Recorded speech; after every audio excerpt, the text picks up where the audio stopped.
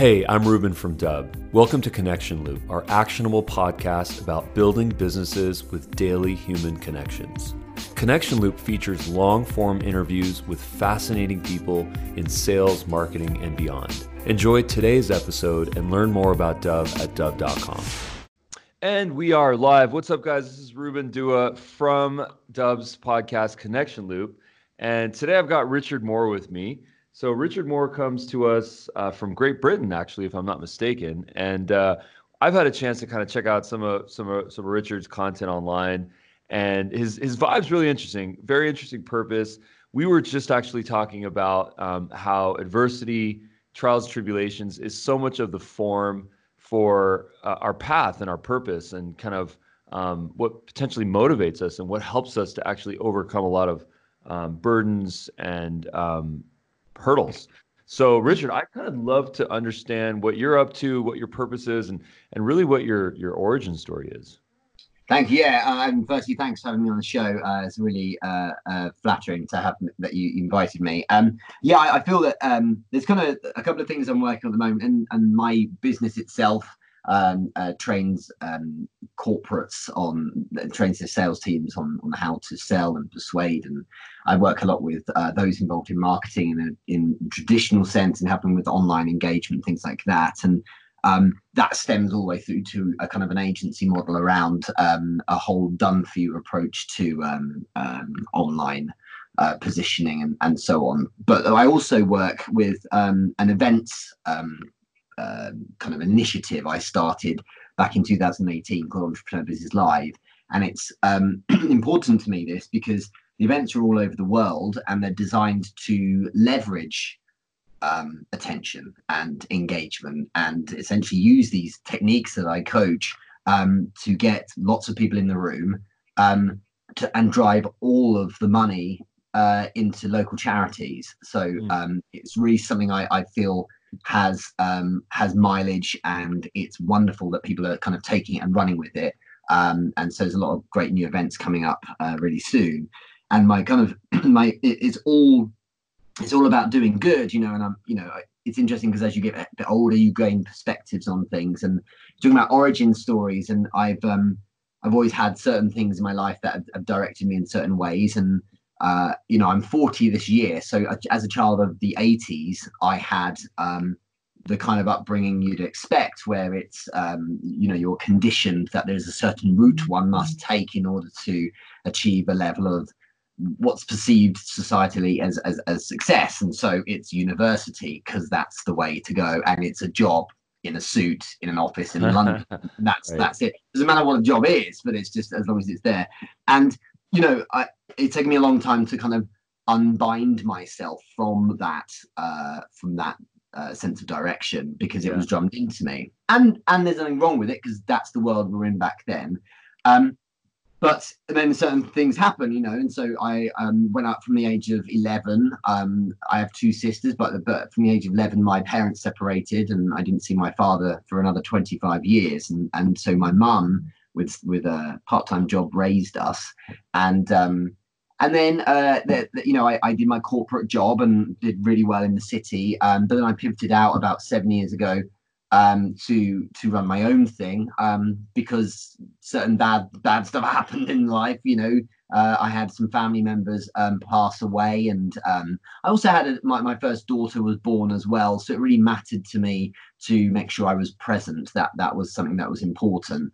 And so all these kind of things fed together, and there's been plenty of adversity, but using it for good, to drive you and give you perspective and feel like you're to recognize where you're doing well, and where we're very fortunate, is important. And we've all had another shot in the arm of this week, with Kobe Bryant passing away. It really affected me again, and this kind of thing keeps reminding us that you need to make the most of whatever you've got, and leave something decent for those after you.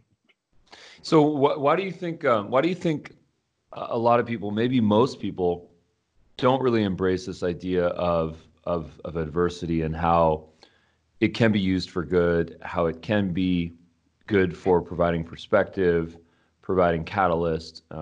What do you think do you think the reason for that is, that we get stuck in that?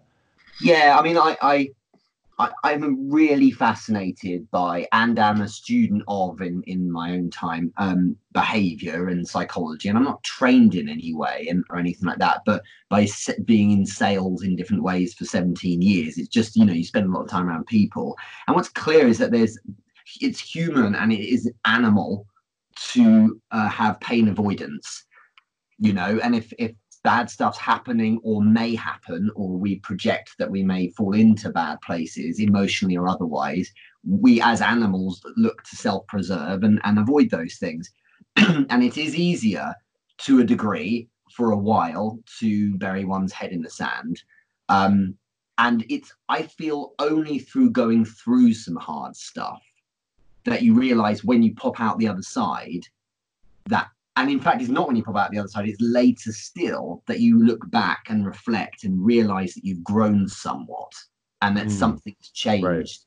Right. There's a process, there's going through the stuff, and you're not thinking, whatever it might be, you're not thinking, you're just doing, you're living, you're surviving. Then there comes the aftershock when you're like, wow, I've been through that. And often that is a moment when people implode a bit and they think about all the bad things that may have happened. But as I say, later still, you then arrive at your point where you're like, wow, I feel just that little bit more stronger and able to deal with things. And I think it takes time, and eventually enough adversity happens to everyone. And for some, perversely, it is a positive that they have it early on, because it gets them more self-aware. Yeah. Sooner, and that having that early is, if we could all have a lot more self-awareness at the start, it would really make a difference. Well, I think Rumi, this great Sufi poet, he said it best. He said, "Scars are where the light enters." Yes. I'm actually in the literal sense, I'm really proud. I had a number of operations a few years back, and I've got like 8 or 9 scars all across my stomach from the keyhole surgery. I'm kind of proud of them in a weird way, because I'm like, that's stuff I've gone through, and that's my growth, is that. And I suppose I'm quite romantic about this kind of thing now. So I do feel I have the right attitude when bad stuff's happening, because I know I'll grow through it. And it means you get to focus on getting through it and handling it, but at the same time, that there is always something that can be learned from it. And I'm kind of proud of those scars I have on my stomach. Well, I think they're constant reminders, I mean, I think whether it's a literal scar on our body or it's a metaphorical scar of a hardship that we went through, I think it's so important to stay close to that and to not. Yeah. A lot of people say, forget and let things go.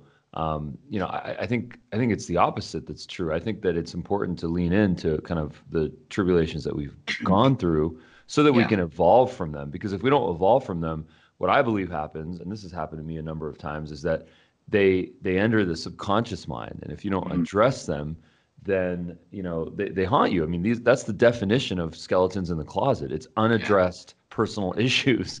Yeah. And I think, that should be revised, that idea of let it go. And it should be more, people should be more thinking about choosing their battles, because some things should be let go, and they typically are the petty things in the moment. And it's fascinating that some people will focus and have huge anxiety about little things that, and from anyone's perspective, just don't matter, because their perspective isn't right. And you're totally right. It's good to return to those places in your head and just have a little bit of gratitude and remember what you've been through. It really matters. So yeah, I fully agree. There's this idea which is very prevalent in several cultures. Really, it's probably a personality thing, but it's this idea of saving face. And cultures, people, families, they have big belief that we should all save face. We should not be transparent about the challenges that we've gone through in our lives. People don't need to know about that. Personal, professional, getting fired, getting divorced, getting cancer, getting beat up, getting bullied, all sorts of stuff that we go through in our lives. A lot of people feel like you should not disclose that because it makes you vulnerable, it makes you weak and susceptible to criticism, and the problem with that, I think, is that then we have to hold on to that inside of us, and we don't release It's it. not going away because we're not talking about it. If anything, It's not going it's getting away. worse. You're right. Yeah, it's not going away. And I mean, I've definitely seen that, being, in the kid of sort of Indian parents, being Asian per se. It's a very, very relevant theme that you'll see, I Mhm. think, in the Asian culture. But I think it transcends that. I think it's in a lot of different types of cultures. I mean, Yes.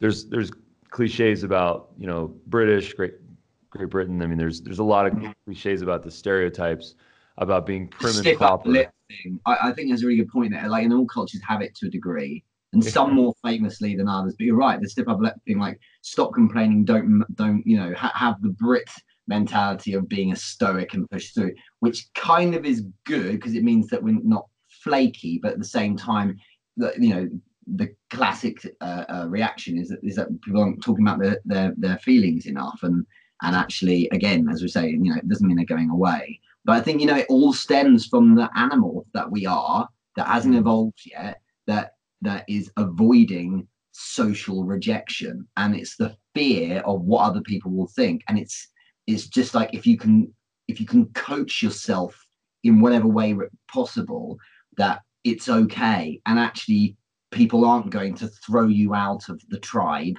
right? Because that's where it Yeah. stems from. And the need to have a society because that keeps you safe.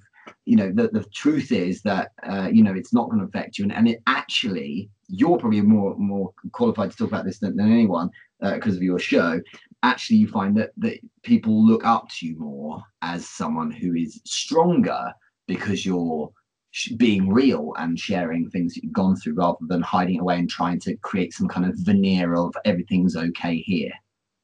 Well, I think that's really interesting what you say and how you describe this as sort of an animal instinct Mhm. of how our goal is to stay in the tribe, to not get kicked out, to not get eaten, to not get left behind, to not get killed, to be accepted. This is a basic human need after food and oxygen and water. I mean, this goes back to the Maslow's hierarchy of needs, where it's so important that we gain this acceptance. But isn't that whole system a little antiquated now? It You is, know? but it's hardwired into the old animal brain. That's the problem. In the same way as that same old part of our brain believes that we're because we all come from there originally, that we're all on the African plains and food is scarce. Yeah. And so when there's sweet stuff, so honey, for instance, we gorge because you don't know when your next meal's coming from. The old brain, Yes. the lizard brain, the chimp brain, the croc brain, whoever, all the different authors have used different The ones reptile brain. exactly. That hasn't evolved, and the truth is that unless you can control it, it controls you because it leads. It's where your instincts come from, and the bottom line is that's where a lot of our problems come from. It's avoiding stuff, and the absurdity of saving face, the absurdity because it is just simply not congruent with the life we have now, the civilization we put on top of Yes. being an animal now. And I genuinely feel this isn't me flexing. I just think that those people who have learned that just not caring about that outcome that actually will never happen of you not being in the tribe and it being a problem for you, it's absolutely the way to go. And it's fascinating reading about things like behavioral psychology because it feeds directly into my world of selling and persuasion, things like Yes. that. Right.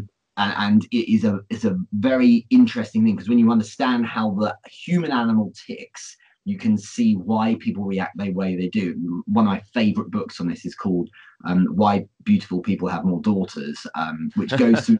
It's really amazing. And by the way, I have two daughters, just so that's another reason why I like the book. I have one, 15 They months. are, so that's why. So you have the face for the TV, I'm sure. So, but the point here is that there's all of these stories and that kind of thing about why the animal in the person reacts in a certain way, and I think it's a brilliant way of showing that we're all being ridiculous when we're like, oh well, I've got to make sure I appear this way in front of people, and ultimately when you realize that that doesn't matter. And in fact, when you actually share how you feel, you attract the right people.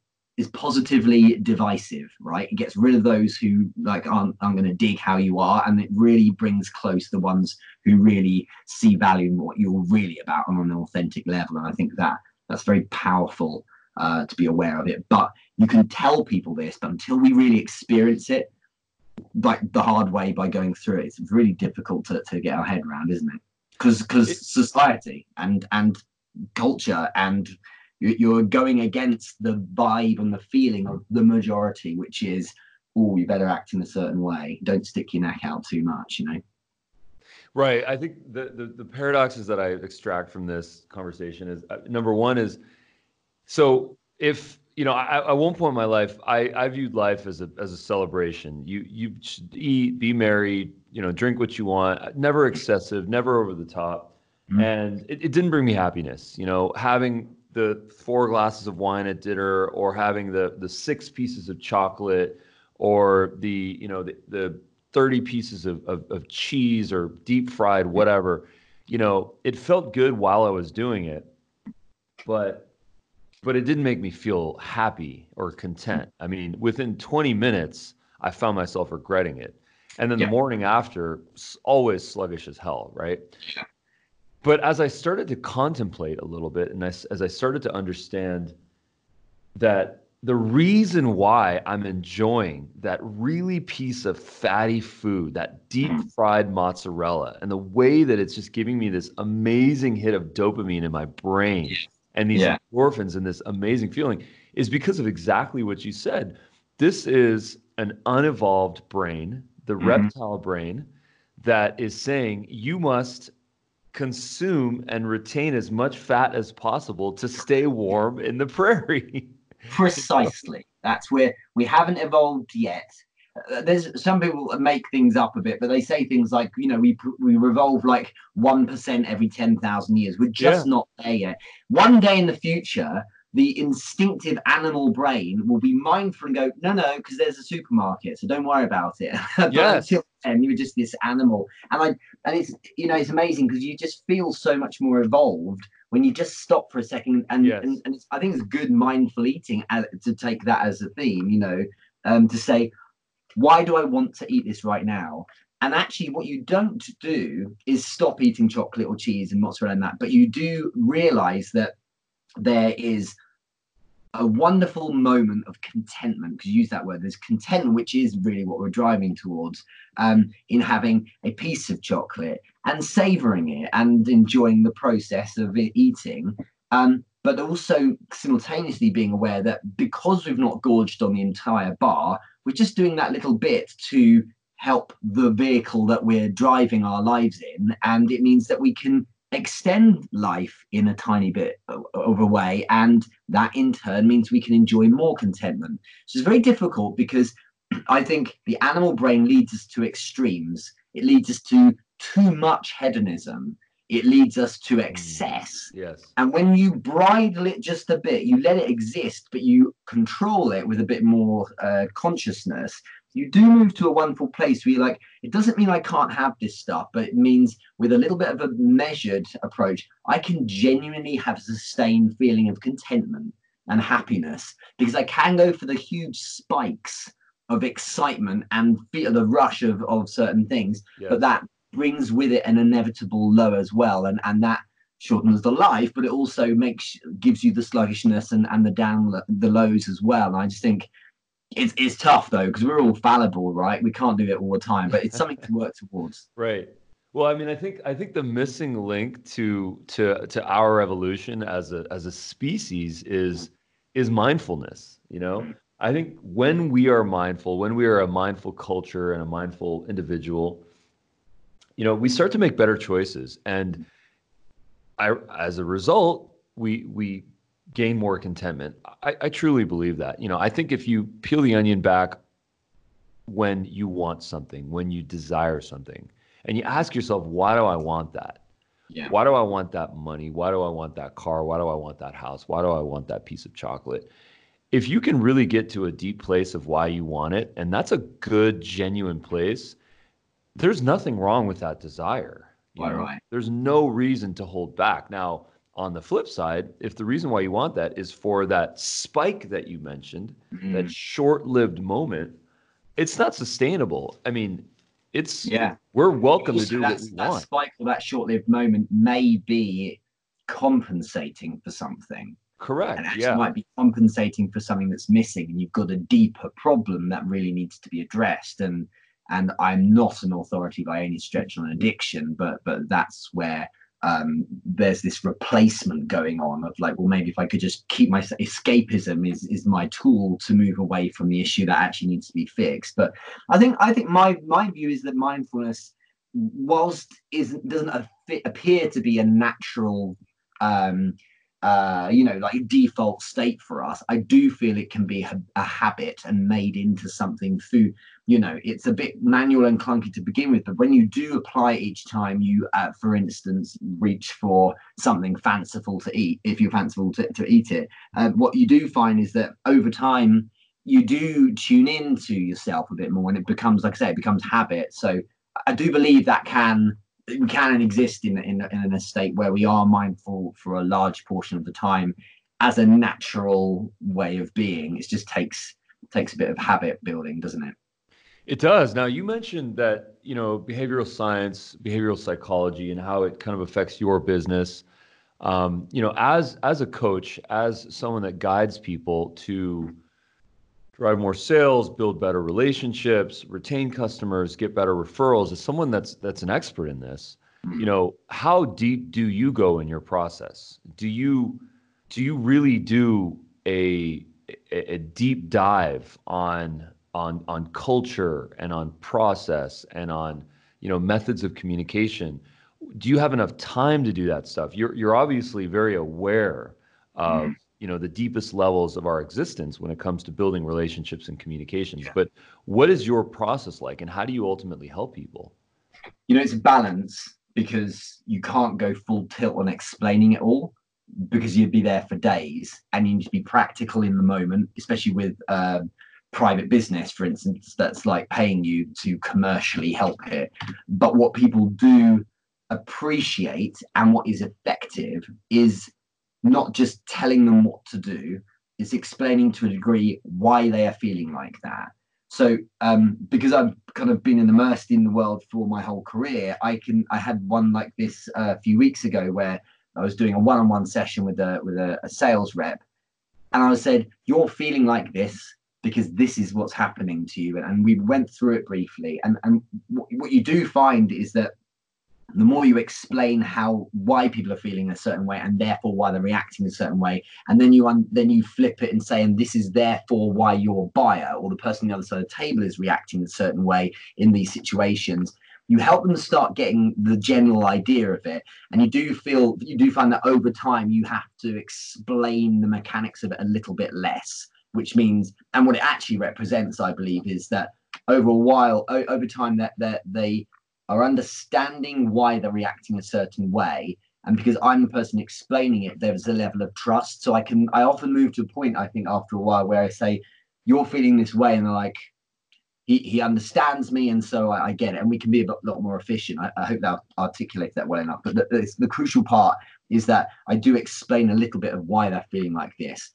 But it really is important that it permeates the work I'm doing, working with culture and persuasion and communication and selling and things like that, and marketing and things, because just the theory, just the practical application on its own isn't the teach a man to fish approach. It's far better to explain just a little bit more depth on here's why we need to approach things in this way, and it gives people so much more of a sense of understanding that they can then take and run with. So I don't necessarily have to be there all the time. So it's interesting, because a lot of people have never been spoken to in this kind of way, and not approached what they perceive to be very practical transactional role in one which focuses a lot more on how someone's animal brain, for instance, is going to react to them in a moment, even in a business setting.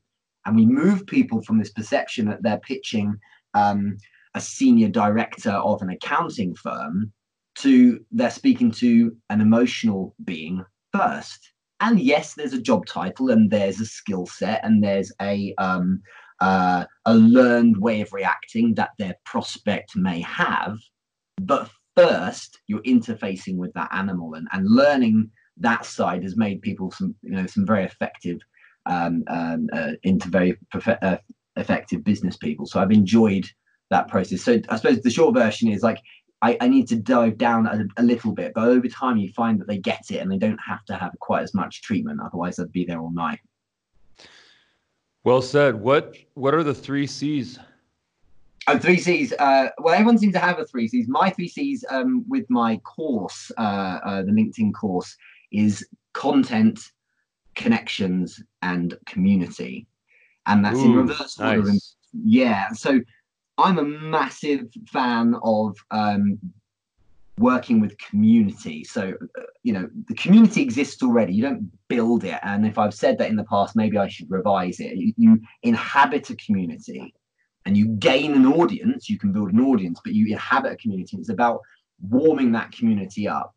And if you look at engagement and sales and influence and persuasion in the online world, sure, it can start to a degree with content, but the myth is that content is the be all end all. Behind that comes meaningful connection building and a good strategy behind how you approach the right people who are going to be courted and become your audience. And then community work, which is where you should spend the majority of your time. And it's interfacing with them on a human level. It's speaking like this. We're no longer just a connection, Ruben. We're having a chat, and it's clear we resonate on some levels as well. So that community work is important, and doing things like these interviews means that people get a little bit more of you. But it's little things, like direct messaging, sending someone a voice message for no reason other than to keep that relationship going. That's the huge monster under the surface, and the tip of the iceberg is building your content, for instance, and that's what drives real engagement. And it is literally taking cues from the offline world. It is no different in principle. If you want someone to do something for you, you tend to have to invest a bit in the relationship first, and obviously people are charitable, but in the offline world, if I want someone to come and help me if I'm sick, then they tend to be a friend, and they decide to come and help me if I'm sick because I've been a good friend. We've got a good relationship.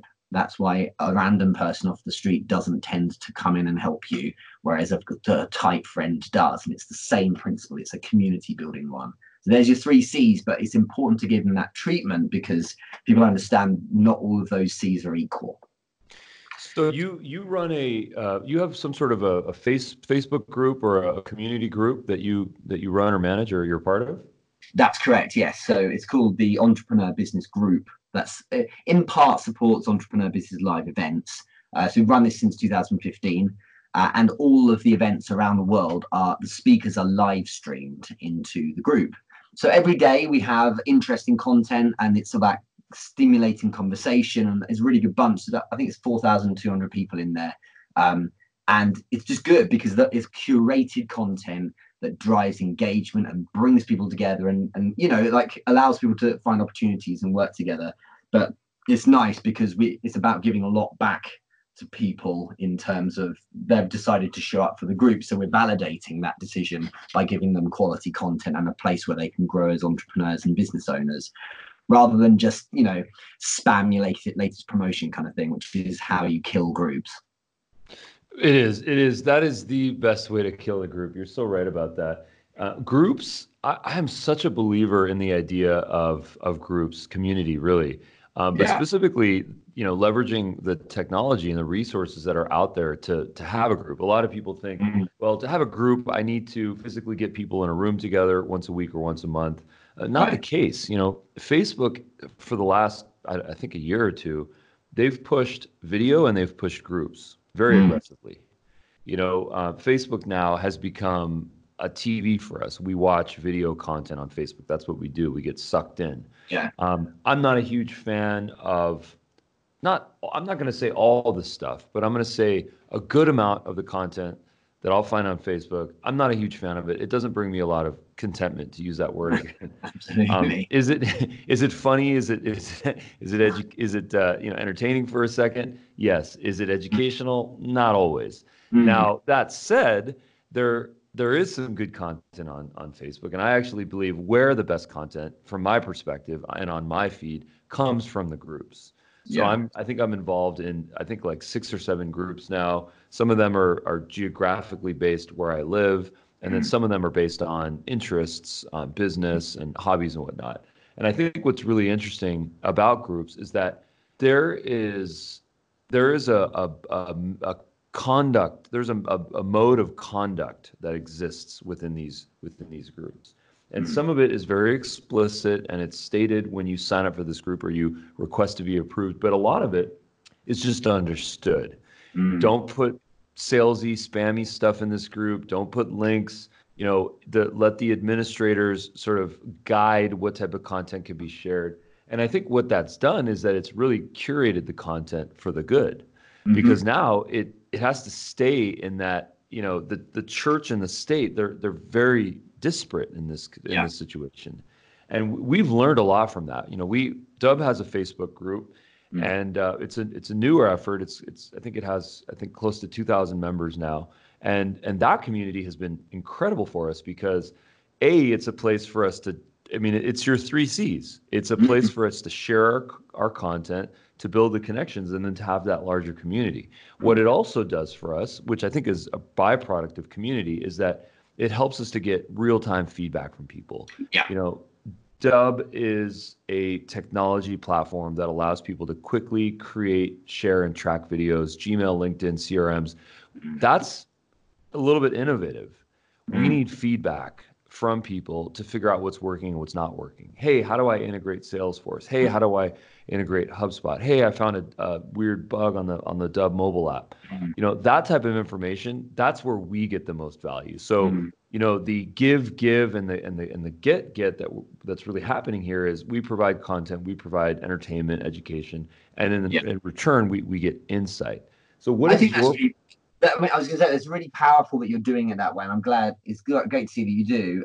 One of the companies I work with over in the States that does captioning for video, called Subtitle. Um, it was really wonderful speaking to their CEO, Baird Hall, because he said, "You've got to understand, we're the developers, right? We can't tell the market what's best for them Mm, in terms of captioning software for content creators' videos. We need content creators to tell us that." So one of the yes. reasons I was working with them wasn't just because I appreciate what they do, and being a brand ambassador is all very nice, but I was like, let's work together under the bonnet. And it's so frontline feedback, not stuff from books or theory. It's like, here's what people on the street right now on LinkedIn who are winning in video-based content creation, here's the stuff they need. And it's led the way in which they've developed the product. I fully agree with that approach. And I've been the same. My group has helped me launch products, and before launching and building them, I've actually put out the poll. Is there an appetite for instance, when I even just one of my free things was that a newsletter that's been running about a year and a half now. Every single week, we give a newsletter on the latest developments in the space we operate in. So we do the research to produce it. But it started as, would you lot, do you read newsletters once a week? Poll was overwhelmingly, yeah, we actually do read the stuff we subscribe to, because that was careful about asking that. And then it was like, so what would you like in it?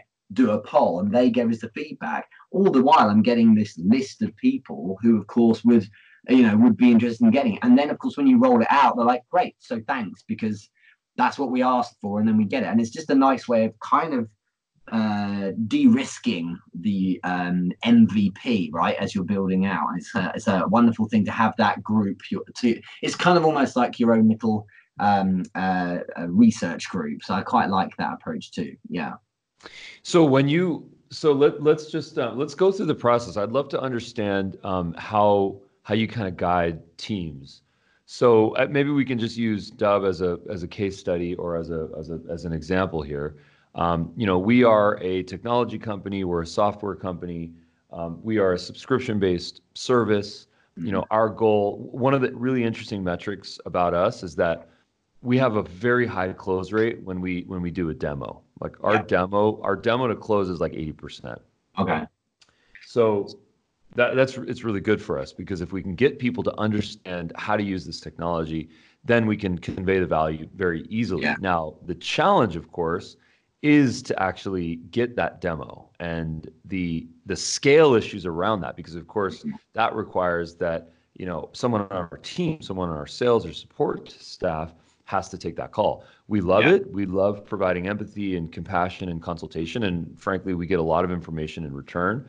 But we're always thinking how we can scale, how we can use video, how we can have training videos and certain types of features that are available only for subscribers. But what would you do as a coach to really help us to solve some of those problems? From a sales perspective, but also from a funnel perspective. Yeah, it's a good question, because you can't do 300 of those calls a day, and the more you're interfacing with these, it would be amazing, wouldn't it? But the more you interface with these people, the more you really have a sense of what their reaction is going to be, and there has to be an element of balance and a little bit of compromise, where you like, okay, do you know what? It's not going to be the tightest conversation, but it can be something akin to it. And I think what's clear is if your conversion rate is so high from demo, it means actually two things. It means firstly that the demo is solid in converting people, but secondly, it means that you pre-qualify. Oh, big time.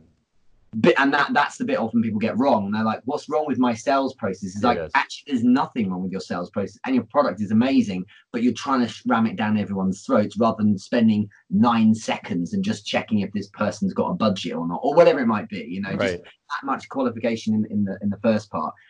And if I can, to kind of help with the answer to this question, that one thing I did, when I wanted to help people with sales and the basics of sales, was like, it was difficult because I could only train so many people at a time. And, people wanted a consulting call or having mentoring or whatever it might want to be called. But the problem is you can't do so much, and you can't scale yourself, but you can bottle your philosophy. And I think that the way I did it was I created a short video course which bottled the kind of emphasize on the key things I would have covered. And I've made 3 courses now, one on essentials of LinkedIn, one on sales, and another one as well, that's which actually escapes me completely. I can't remember what it is, but it's fine. So the point is that these courses are there to be found by people who want you to help them, but you can't always be there for them. So they actually get a kind of a sense of who you are, and as a funnel, as well as an introductory educational tool. It's a very powerful way to be leveraging video to again appeal to that animal center of the brain, because what we're doing is we're saying, here's an opportunity for you to be familiarized with, sure, the product and process, but also the person behind it. And that's the reason why I do a live show every week, for example, because what you're doing is you're conditioning the subconscious of the audience about how you are as a person. And consistently consuming video on a person or the vibe of a brand or something like that is a wonderful way of building familiarity. And for humans, enough familiarity over time builds the trust level that's required to help them self-select and pivot into saying, hey, can we buy it? So they convert themselves so much more because of the way in which you're putting yourself in front of them in a scaled way. So one thing that would really help is leveraging video, because you can get it to people, and it can be, it may be that you have a kind of a demo style set of videos that explains how the product works, sure. But it might be that at the top of funnel, you have shorter videos that explain facets of the problem that you solve through the device of your product. So it's not selling the product itself and how it works, because no one cares how things work. It's selling little solutions here and there. And that's so powerful because you're leveraging human curiosity. which is very powerful. We're all Oh, yeah. voyeurs. We want to check each other out and stalk. And, you know, if, for instance, there was anyone listening to this, I'm sure there are millions of people listening to this, but if there's anyone listening to it who seems to find there's a level of interest in me, but who had never heard of me, job one is click on Who's Richard Moore and go from there, just like we do in the offline world. Meet someone in person, then you check out their Instagram. It's the same here. And if you can be in front of people enough through just sharing social video, but practical ones that are information akin to understanding, to helping someone fix or solve a problem that in turn ultimately your product solves, you do find you get a lot more people starting to check you out, because that's quite useful. And that problem is in the ecosystem I inhabit, and that does map very well to people saying, do you know what, and I'm the right person. So you start getting a lot more inbounds, and that converts neatly into the into product demos. I can say this with authority because I have this very pure signal with my videos about the thing I talk about, which is sales and engagement, and those things naturally bring a lot of inbound, sure, traffic, but they people convert themselves, and all the time you get these messages, you know, hi, I love what you talk about with sales, can you help, or can we talk, and so on. And that's the way to get the benefit of the fact that distribution is possible for free on platforms out there, and indeed then it may be that you can automate a lot more of the demo side of things, because in fact they're warmed up to you. And if you can warm an audience to, I like this brand, I like this person, I want to inhabit their world, they're helping me, it does mean they will therefore want to listen to a demo, even if it's pre-recorded. And that is a way. I mean, for instance, my courses sell themselves literally, in the sense the entire process of the funnel is automated now. So I don't close people or anything. They sell themselves and decide to go through the process of the landing page and get out their card and pay for it, and so on. And that's because the first entry point videos, the little short videos and snippets at the top of the funnel, map all the way through to that. And I think that's something that's very, very good with the kind of product you're talking about. You mentioned something that's really interesting to a lot of people. I mean, this is the dream for most salespeople, is that people sell themselves. You don't have to, quote unquote, close people. Yeah. And what is the evolution towards that? What are the major problems that you feel like you can help solve?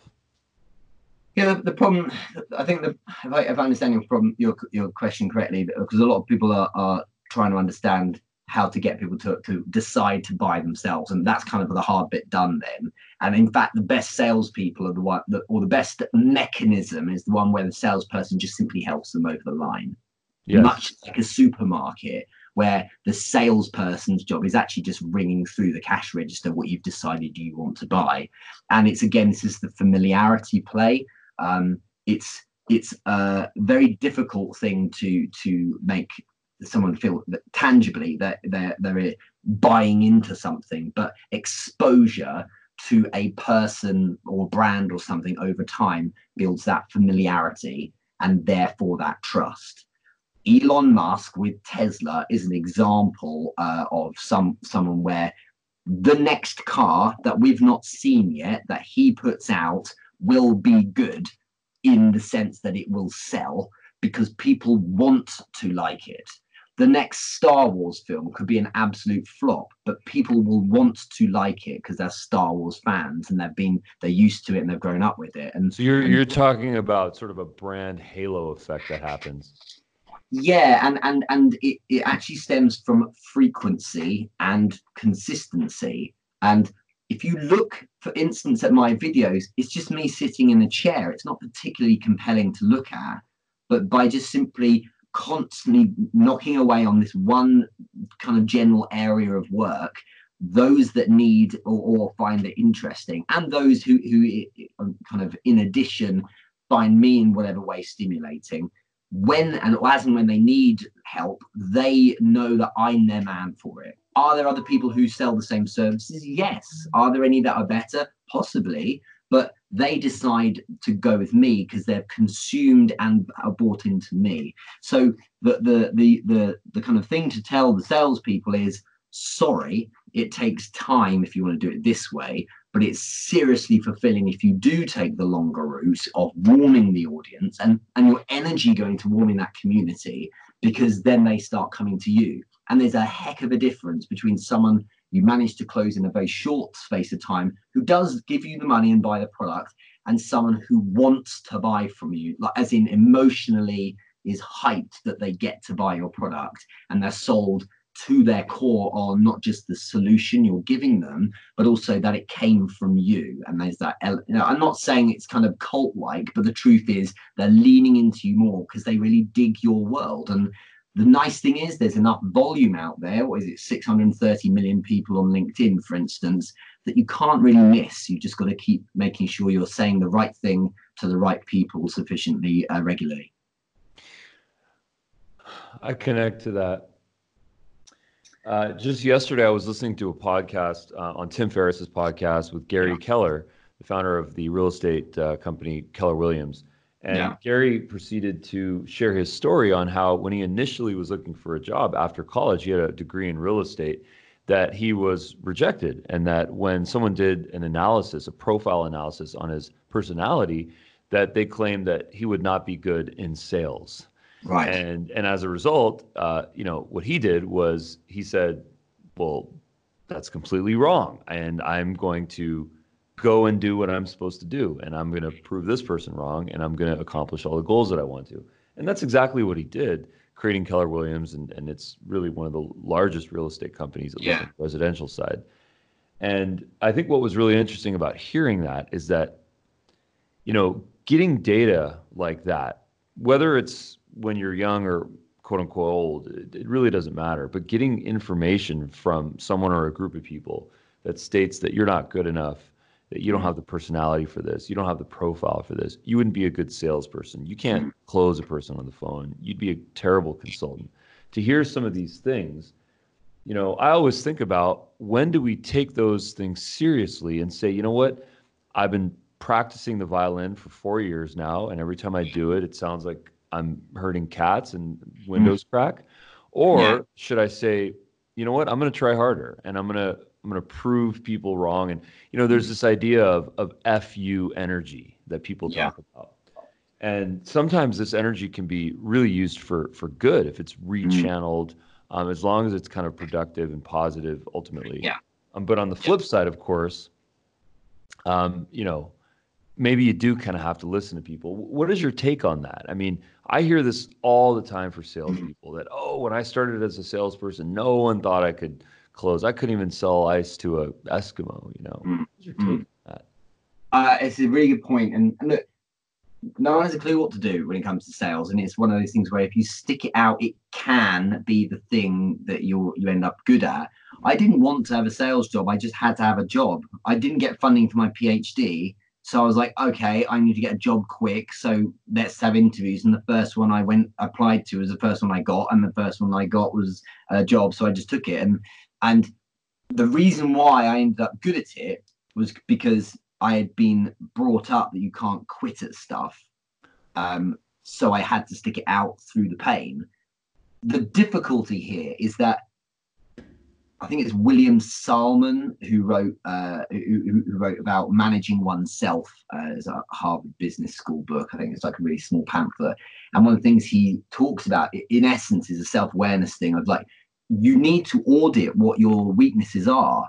And some people just aren't good at stuff. And the thing is, it's more about what outcome you're after, because if you're no good at violin, everyone's like, you're rubbish, it's so bad, it's been so long, but you love playing it, then you should continue, because it's about self-expression and enjoying the process and things like that. And if it's something that makes you content, then you should do it.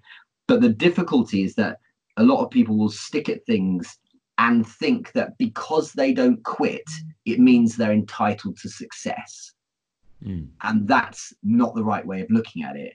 I think the best approach is, if you've decided that you want something to happen and you don't feel you're improving, then you got to ask yourself, am I doing like pushing myself as much as I can into this? So I'm not like showing up once a week, but actually genuinely putting a lot of effort in.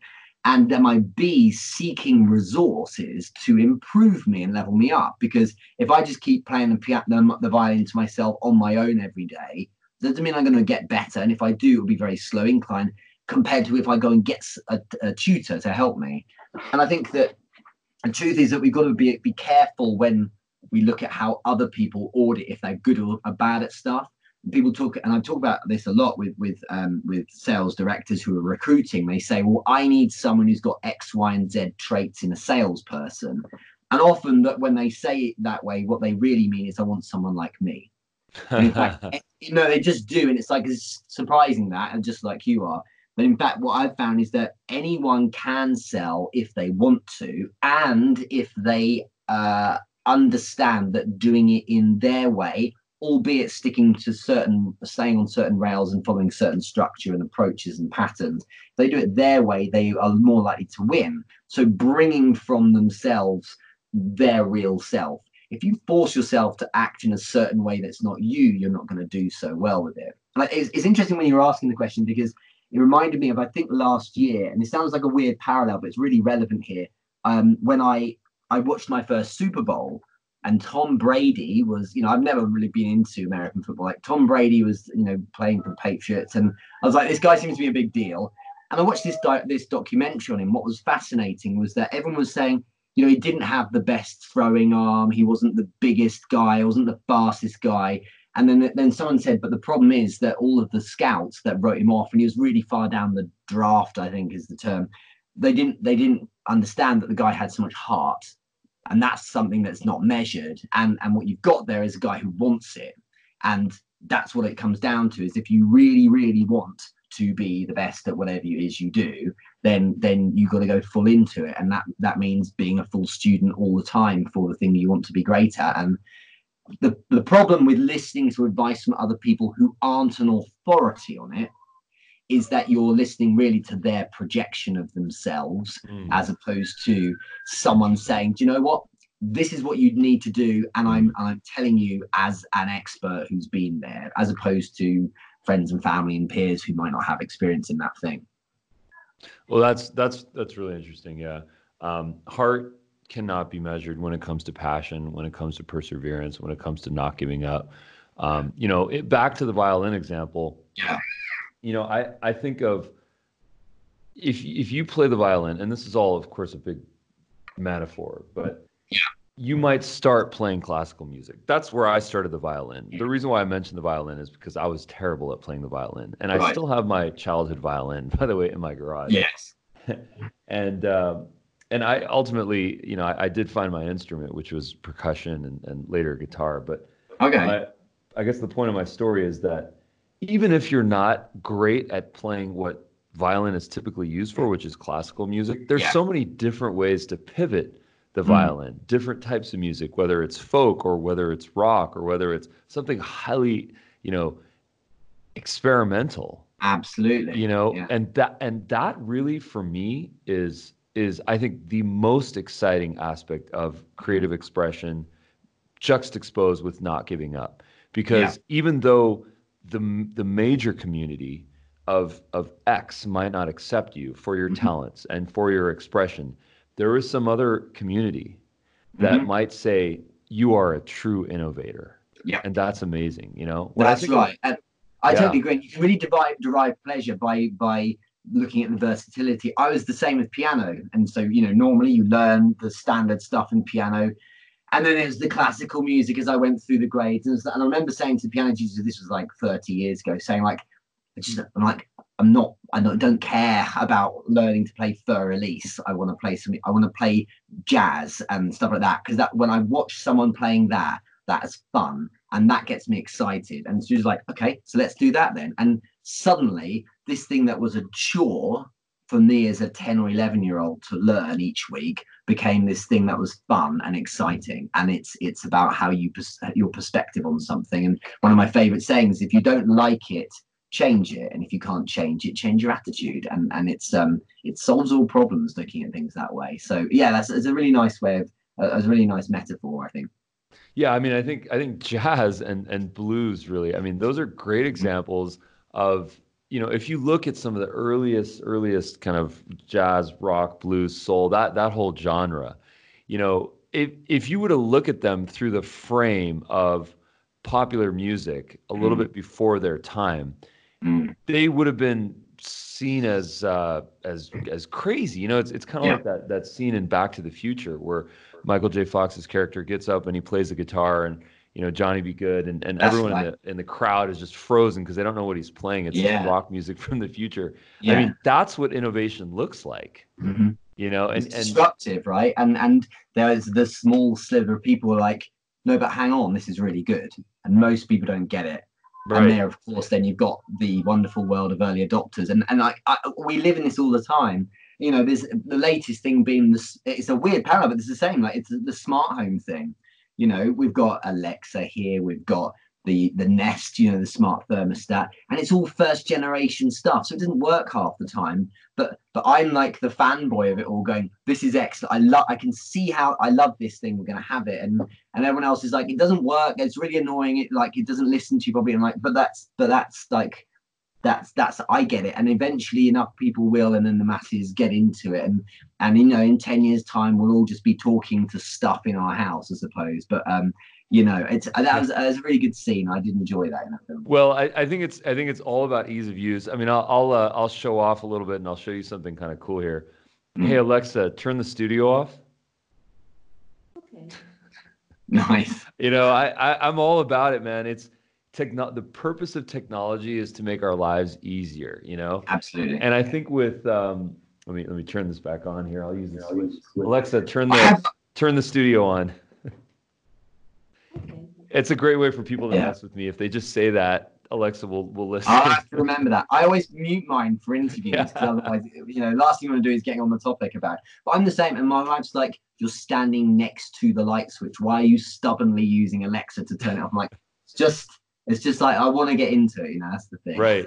Well, I think one of my great takeaways from this is that whatever personality that we have, that Mm, whoever's listening, that you have, it's good. It's mm, about not giving up. It's about leaning into who you are, and maybe you're not meant to be a classical, concert violinist. Maybe you're meant to be a rock star. Maybe you're meant to be a jazz player. Maybe you're meant to use your personality in a way that hasn't been necessarily used for yeah. sales and communication and business development, but because you're good, because you're on your purpose, because you're providing value, because you're helping people, that people Yeah. will actually see your gifts and Yeah. it will make you unique. Why would you Yeah. want to be like everyone else?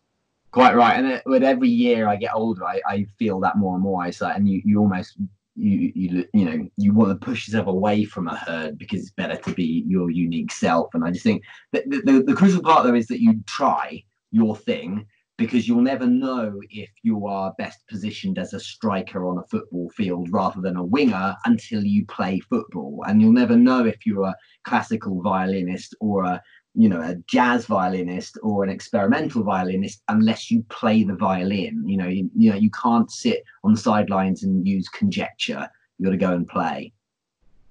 Well said. Well said, man. Where can folks find you, man? LinkedIn, socials, website? Yeah, so if you go to therichardsmore.com, on the homepage is all the different channels there. But yeah, on LinkedIn, you can go to Richard, what is it, /in/Richard James Moore, and I inhabit that place a bit. Or of course, there's the group. I might as well plug it. So Entrepreneur Business Group on Facebook. People can join in and watch the events. But yeah, it's been a real pleasure. Thank you so much for having me. Thank you so much for having this time with me, man. I really appreciate it, Richard. Thank you so much, man. And it sounds like a wicked show. I'm going to go watch, listen to some more podcast episodes from you. Sounds good, man. And I will. Cheers. I want to send you a couple of invites, so I'll talk to you very soon. That'd be amazing. Yeah, I must dash. Thank you so much, man. It's been a real pleasure. Likewise. Thank you. And just before I go, when do you tend to put these out? Is there like a queue of say a month or so, or is it reasonably soon? Actually, we're pretty fast, so it'll be like a week. Well, let me know and I'll spam my whole group. And Okay, everything. sounds good. Sounds good. I must dash. Thank you so much, man. And I'm so sorry for constantly delaying on you. All good, Richard. Talk to you soon.